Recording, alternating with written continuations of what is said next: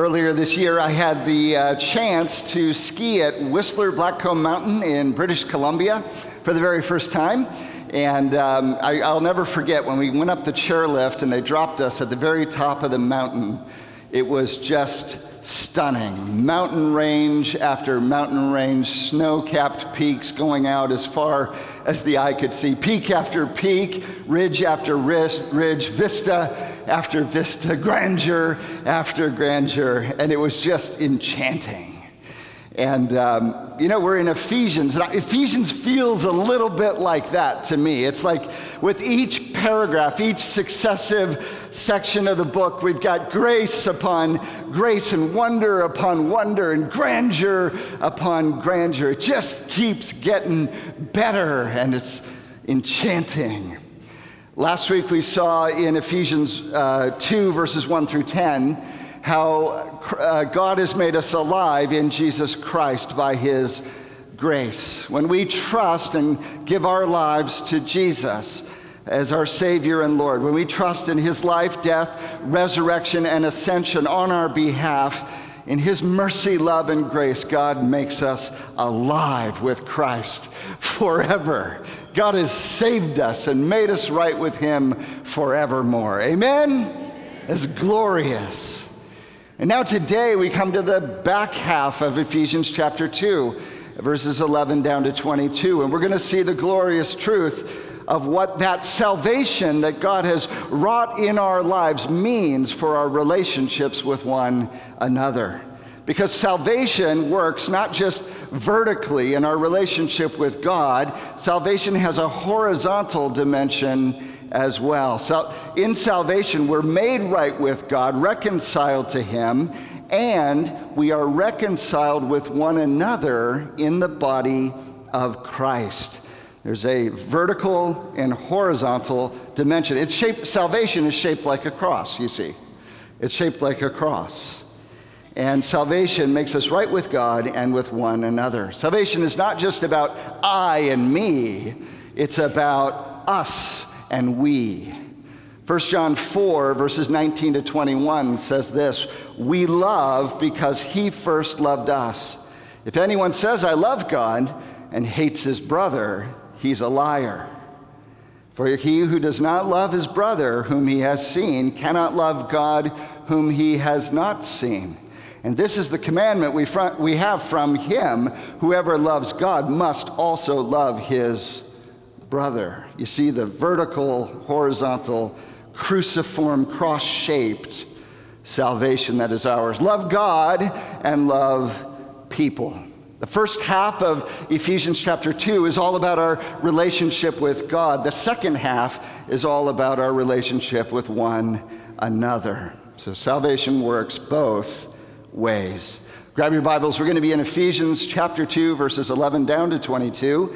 If you want to grab the Pew Bible there, you can pull it out and join us on page 976 over to 977. 976 to 977. Ephesians 2, verses 11 to 22. If you'll listen as I read, this is the word of the Lord. Therefore, remember that at one time you Gentiles in the flesh, called the uncircumcision by what is called the circumcision, which is made in the flesh by hands. Remember that you were at that time separated from Christ, alienated from the commonwealth of Israel, strangers to the covenants of promise, having no hope and without God in the world. But now, in Christ Jesus, you who were once far off have been brought near by the blood of Christ. For he himself is our peace, who has made us both one and broken down in his flesh the dividing wall of hostility by abolishing the law of commandments expressed in ordinances, that he might create in himself one new man in place of the two, so making peace, and might reconcile us both to God in one body through the cross, thereby killing the hostility. And he came and preached peace to those to you who were far off, and peace to those who were near. For through him we both have access in one Spirit to the Father.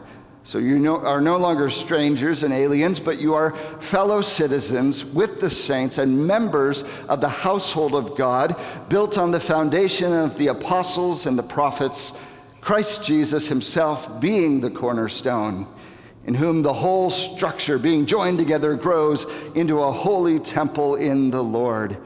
In him you also are being built together into a dwelling place for God by the Spirit. Thanks be to the Lord for the reading of his word.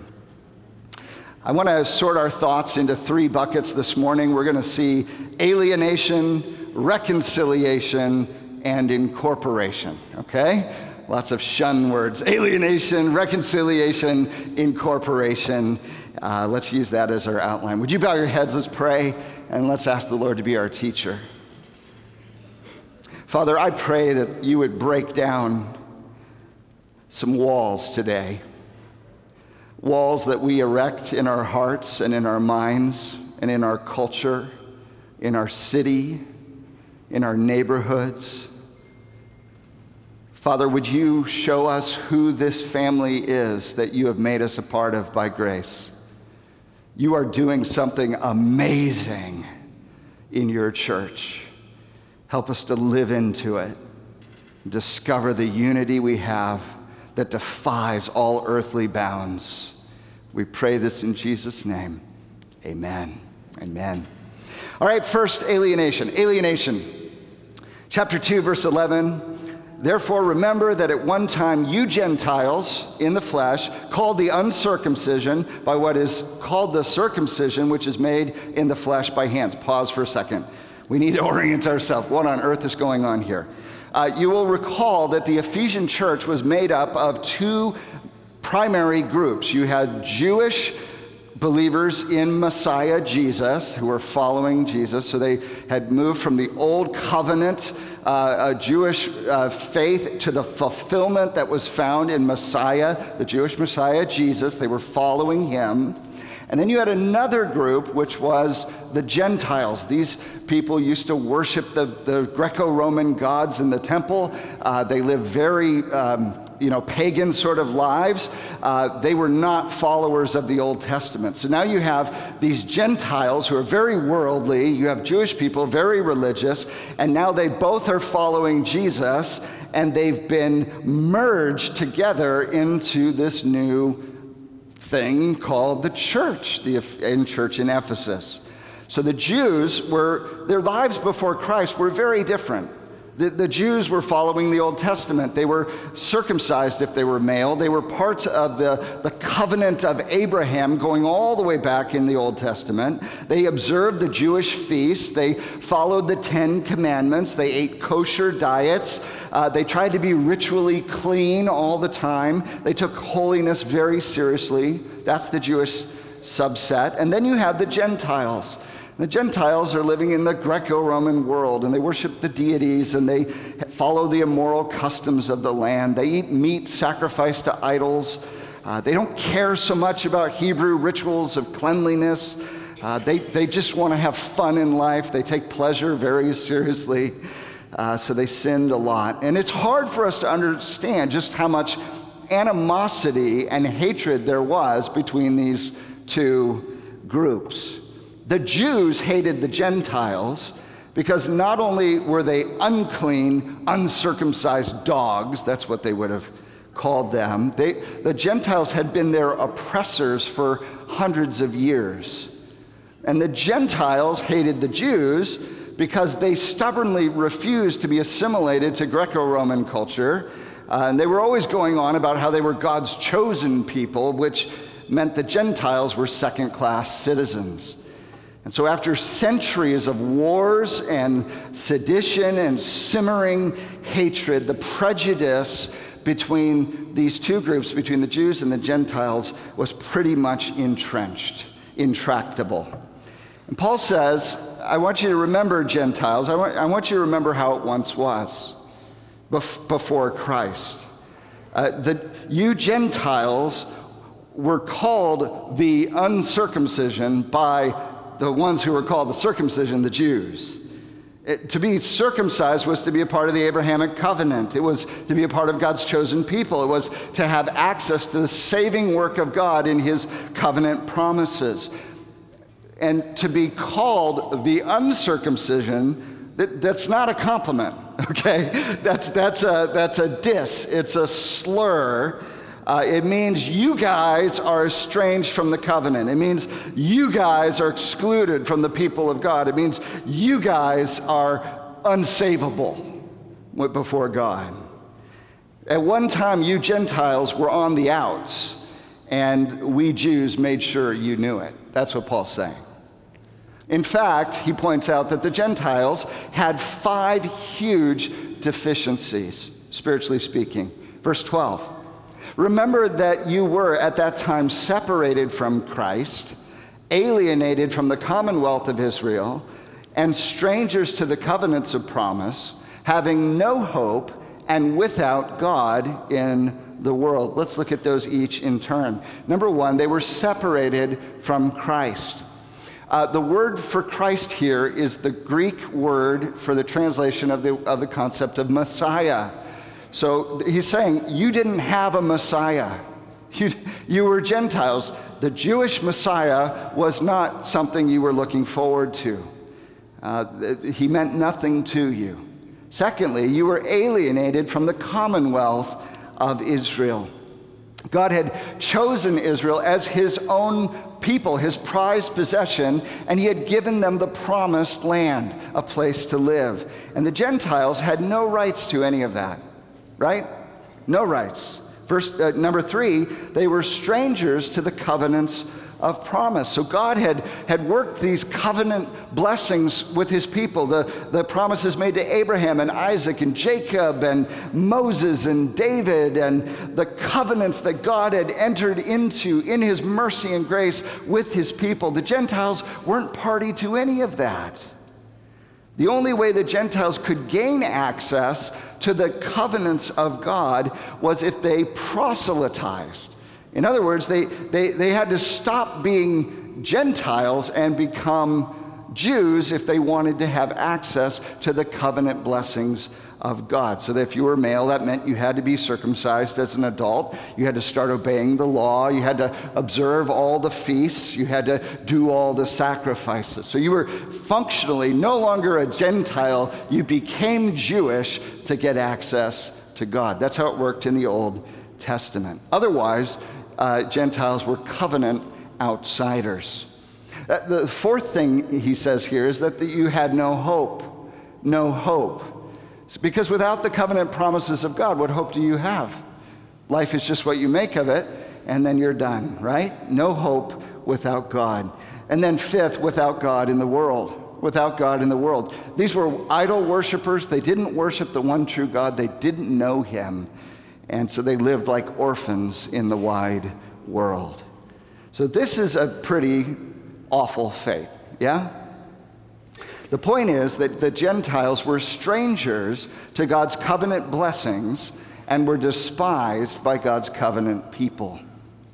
The Gentiles were strangers to God's covenant blessings and were despised by God's covenant people. So here's how it used to be. You had 2 groups, Jews and Gentiles. Jews were in, Gentiles out, right? And Paul says at one time, those fleshly distinctions, you notice he modifies, everything's by the flesh. Gentiles in the flesh, Jews in the flesh, right? Those fleshly distinctions mattered, but no more. No more, because of what Jesus has done. We move from alienation to reconciliation. Reconciliation. Verse 13. But now in Christ Jesus, you who were far off have been brought near by the blood of Christ. You Gentiles used to be on the outs. You used to be far off. But now you've been brought near. You're in. You're in. What made the difference? What made the move? The blood of Christ. In Christ, everything has changed. By the wonder of God's grace, Paul says, you Gentiles have been welcomed into the new covenant that is in Jesus' blood. You are now full members of the people of God. You've been welcomed in Christ as Gentiles. You came in directly. You didn't have to become Jewish to get the Jewish covenants. As Gentiles, you now come directly through Christ to God. You come by grace through faith, not by obeying the old Jewish laws, but directly in Christ by the power of his Spirit. God has chosen you as Gentiles. He has made you alive. He has saved you by grace. He has adopted you as his child. He has united you to Christ and sealed you with his Holy Spirit. In fact, God did everything for you Gentiles that he promised to do for us Jews when he sent Messiah Jesus to save all of us together. And to the amazement of the Jews, including Paul, you Gentiles have been welcomed in as equal partakers in God's saving grace and covenant love. This is amazing. As Paul says in Galatians 5, verse 6, for in Christ Jesus, neither circumcision nor uncircumcision counts for anything, only faith working through love.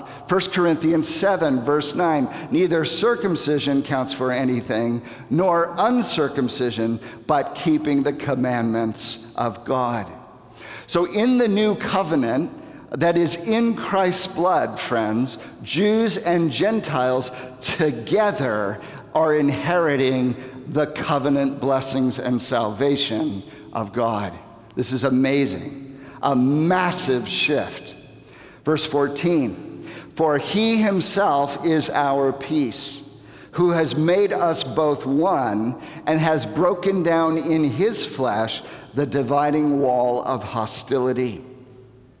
Now, there are three layers of imagery at work in this short little phrase. The first two have to do with the word peace. This word peace, I think, is operating on both Jewish and Gentile categories at the same time. Let me explain. So the Jews greeted each other with a word, right? Do you know the word? Shalom, right? Shalom. It means peace.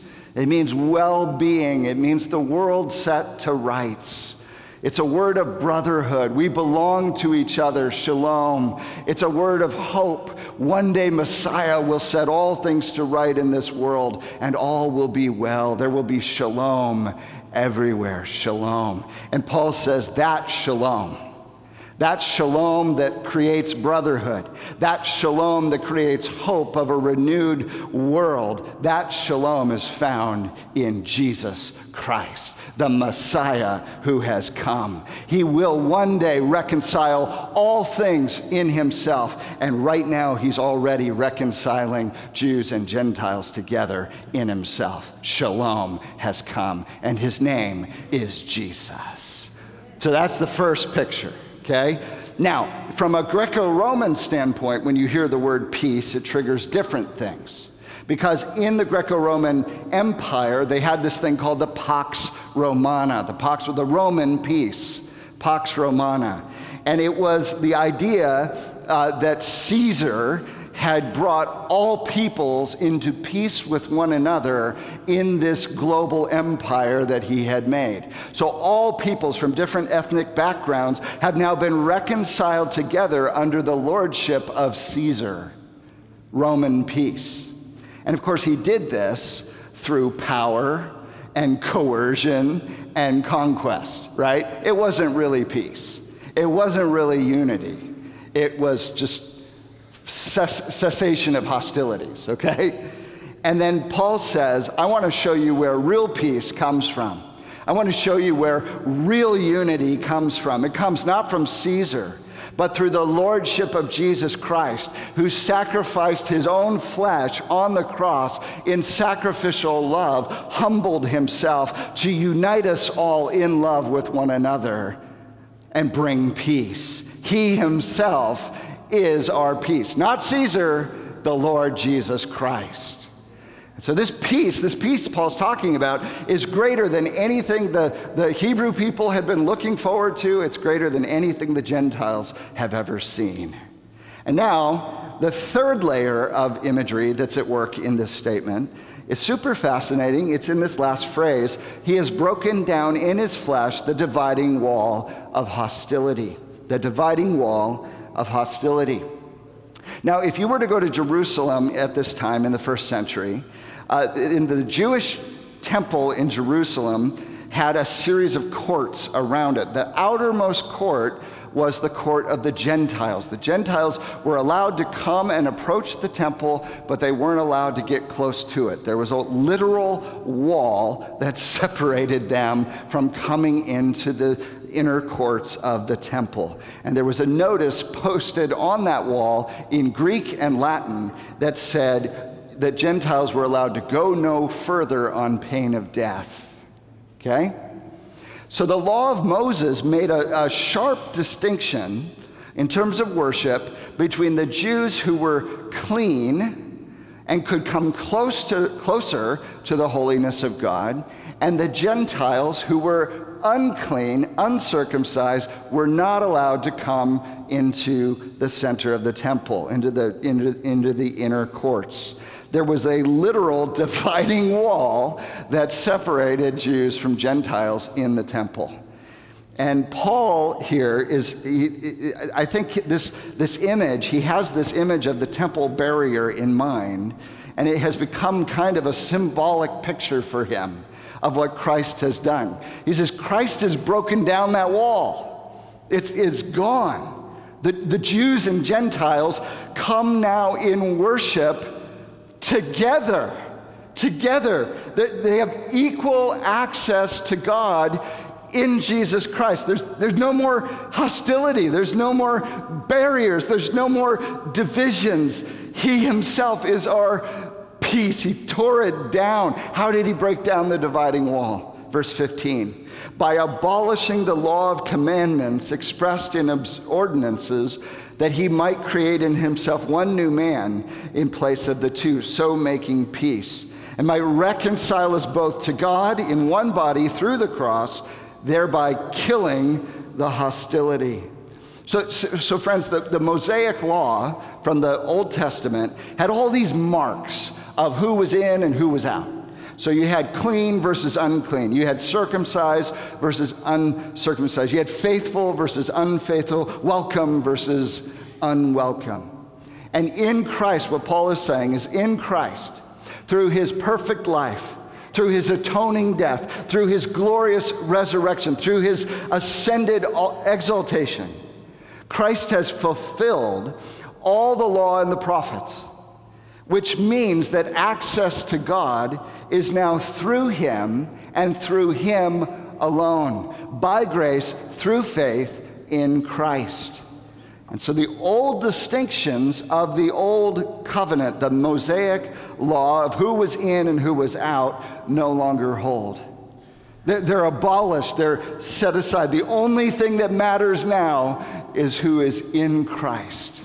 And if you are in Christ, you're in. You're in. As Paul writes in Colossians 2, verses 13 and 14, he says this, and you who were dead in your trespasses and in the uncircumcision of your flesh, God made alive together with him, having forgiven us all our trespasses by canceling the record of debt that stood against us with its legal demands. There's Old Testament language. He set it aside, nailing it to the cross. Jesus has fulfilled all of the old covenant. So to be in Christ is to be welcomed all the way in. And that's true of Jews and Gentiles in Jesus. In fact, what God has done in Christ is amazing. He's taken two groups of people who would otherwise have never gotten along, and he made them family. Do you see that? He took two groups of people who would never otherwise have gotten along, and he made them family in Jesus Christ. Verse 15, they are one new man in the place of the two. Verse 16, we have been reconciled to God in one body.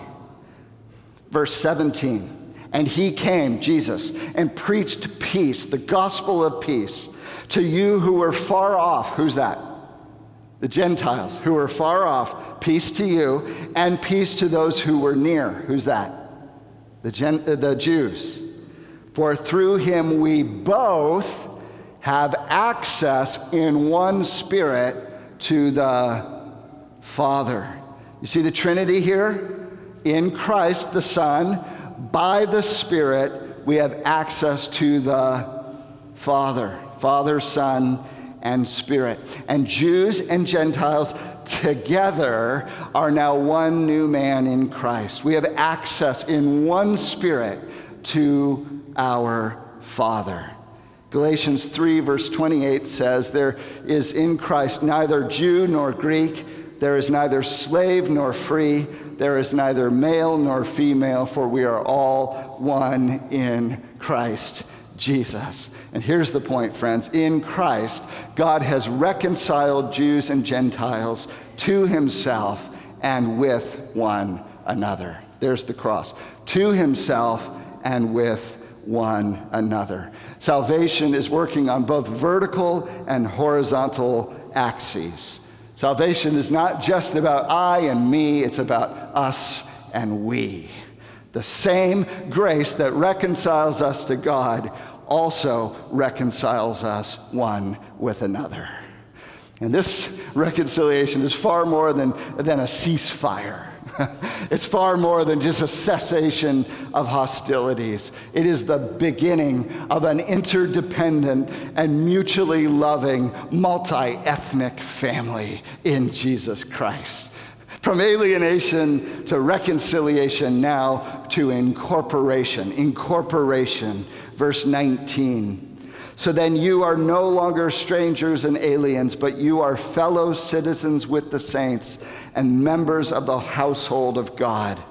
Oh, just look at all the changes that have happened. You're no longer strangers. When was the last time you used the word stranger? It was back up in verse 12, right?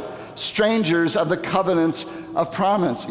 You're no longer strangers. You're now in the new covenant. You belong to Jesus Christ. You have access to God.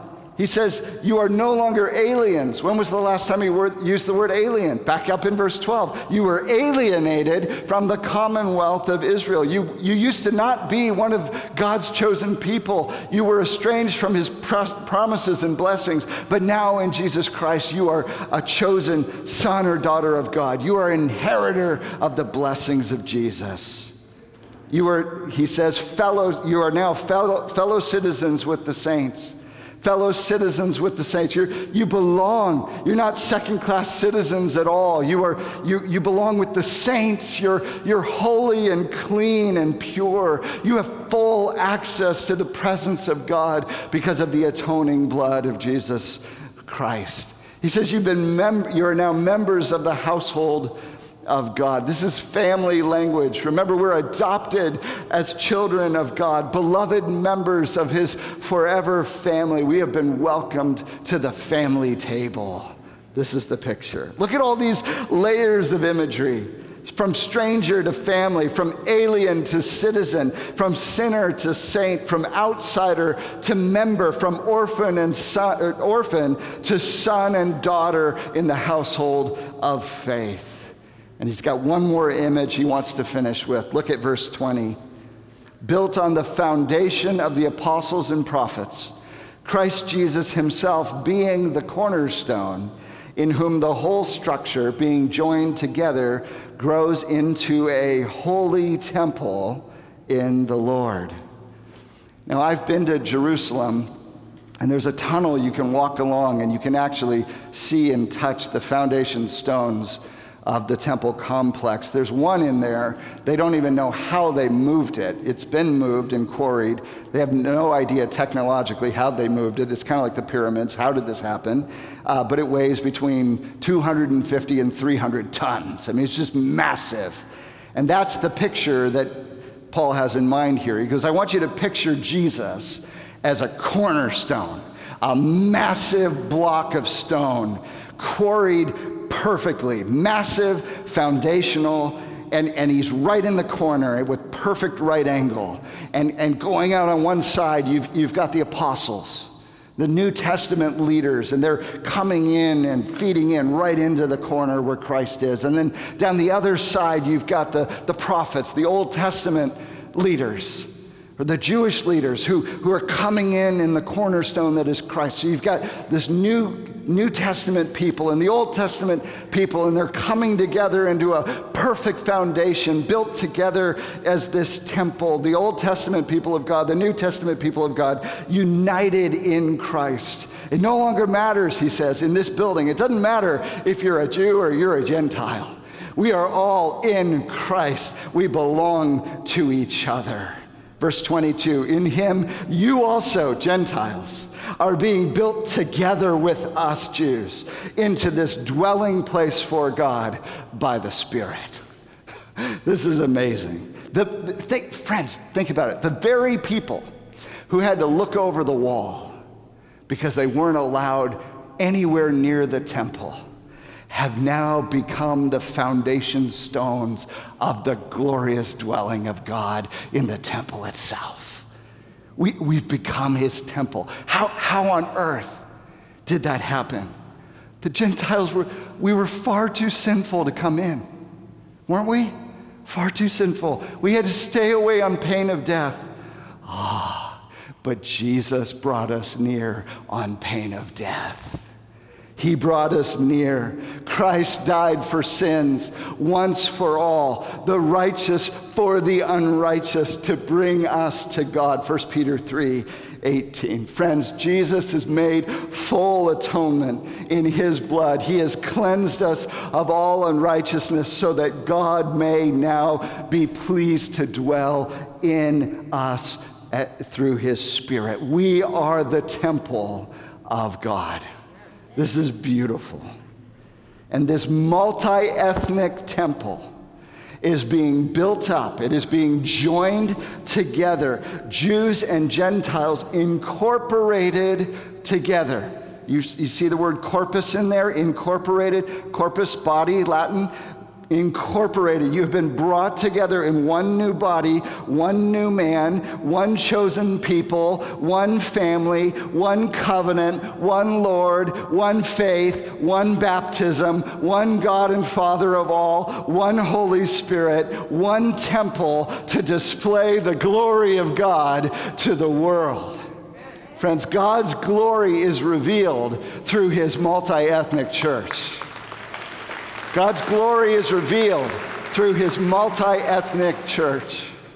One of my favorite passages in all the Bible is Revelation chapter 7, verse 9, where people from every nation, language, tribe, people are gathered together in heaven in worship of the Lamb who was slain.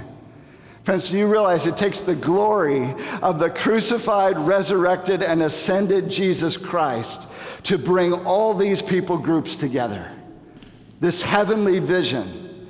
These people who would never have gotten along any other way have now in Jesus Christ been made family.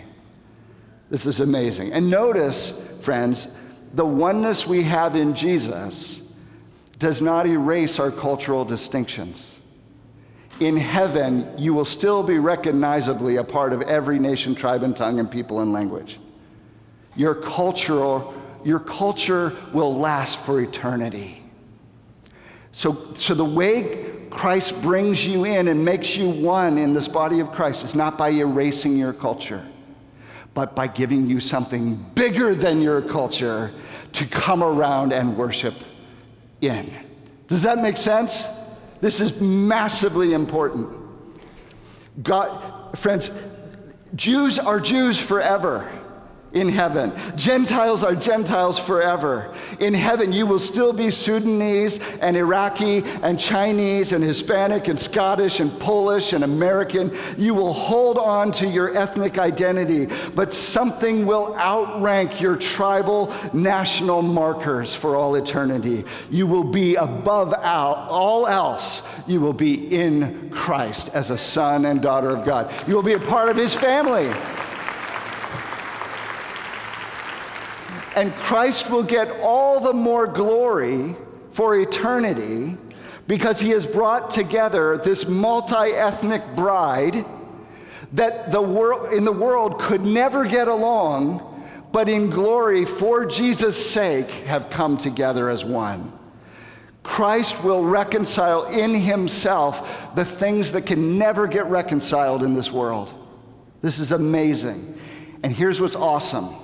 He's starting that reconciliation work right here, right now, in his church. Friends, the church of Jesus is called to be a place where people who would normally never get along become family in Jesus Christ.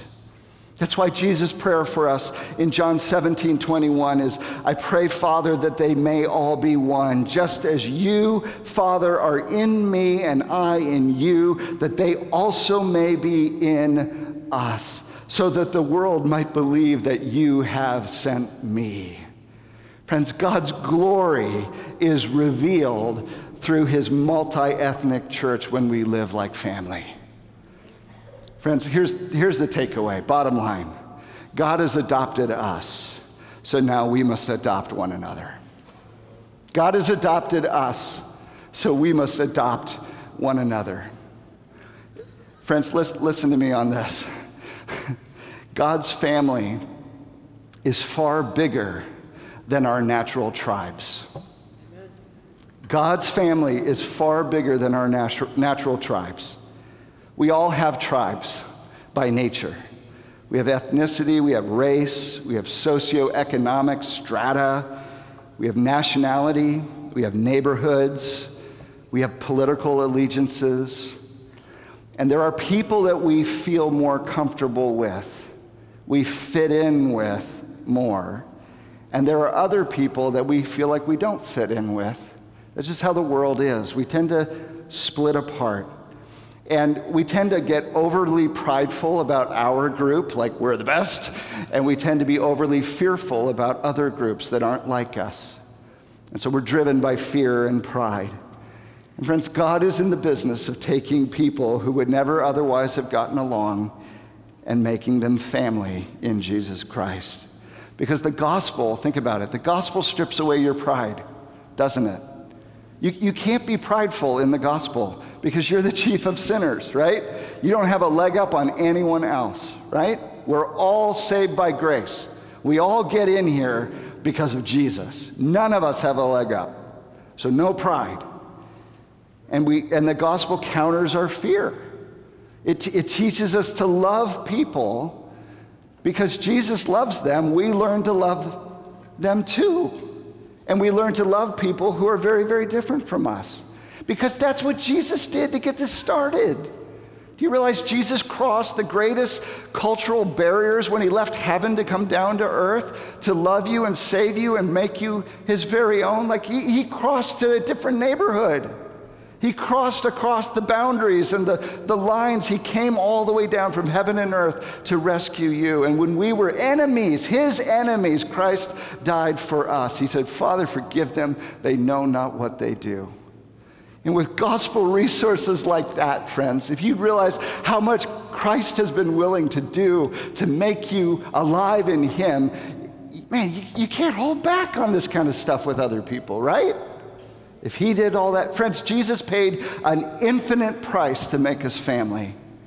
And we cannot allow human tribalism to destroy the family that God has brought together. Amen?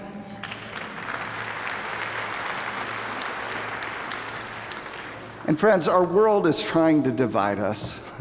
Our politicians are trying to divide us. Their whole strategy is they kind of get you to identify with a group, and they say, we'll be your hero, and they pitch you against other groups, and that's how they get your vote. And it's just, listen, it's a mess. Our whole world wants to divide everybody up by politics and race and class and economics and power and pit everybody against each other. But friends, in the church, in the family of God, we have resources the world does not have. And Christ has paid far too high a price for us to tear this thing apart.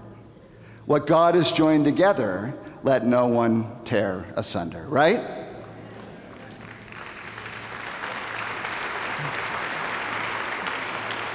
So God has adopted us, and now we get to adopt one another. We must learn to love the members of God's family who are beyond our natural tribal lines. How do you do that? This is where it gets really, really practical. How do you put this into action? Okay? Brilliant idea, right? Why don't you find somebody in God's family who doesn't look like you, talk like you, act like you, vote like you, and become friends with them? We just start there. And Moody Church is a great place to try that on, because we've got people from 70 different birth countries here. We can become a beautiful family if we would just get out of our comfort zones. I believe that God wants to do in the church something that can never happen in this world. He wants to make us a beautiful family. Will it be easy? No. Do we bring baggage? Yes. But you know what? You invite people to your home, go spend time at their place, be curious, ask questions, listen, experience life through their lens, show empathy, pray with them, love them, advocate for them, defend them. When your tribe acts up toward other groups of people, apologize, make things right. Be family with each other. Some of the most beautiful glimpses of glory in Jesus Christ that I've ever seen have come from hanging out with people that are not at all like me. I've learned more about generosity and sacrifice and forgiveness and courageous faith and the all-sufficiency of Jesus by hanging out with people that have totally different lives than me, totally different backgrounds. Friends, we need one another. We cannot see the glories of Christ by ourselves. We need the body. We need one another. And God has adopted us, so now we've got to adopt one another. After all, we are one in Christ. Amen? Amen. Let's pray. Let's pray.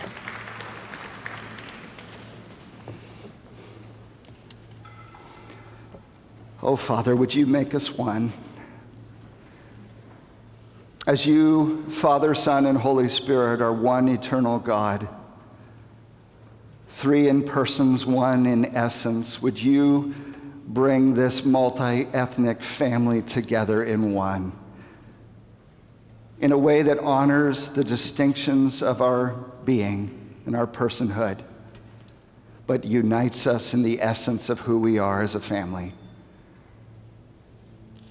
Father, would you teach us to live in the tenderness and glory of this call?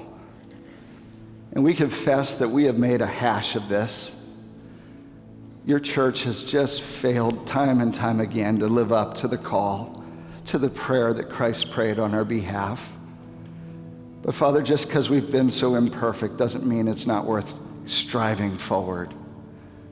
Father, help us to lead the way.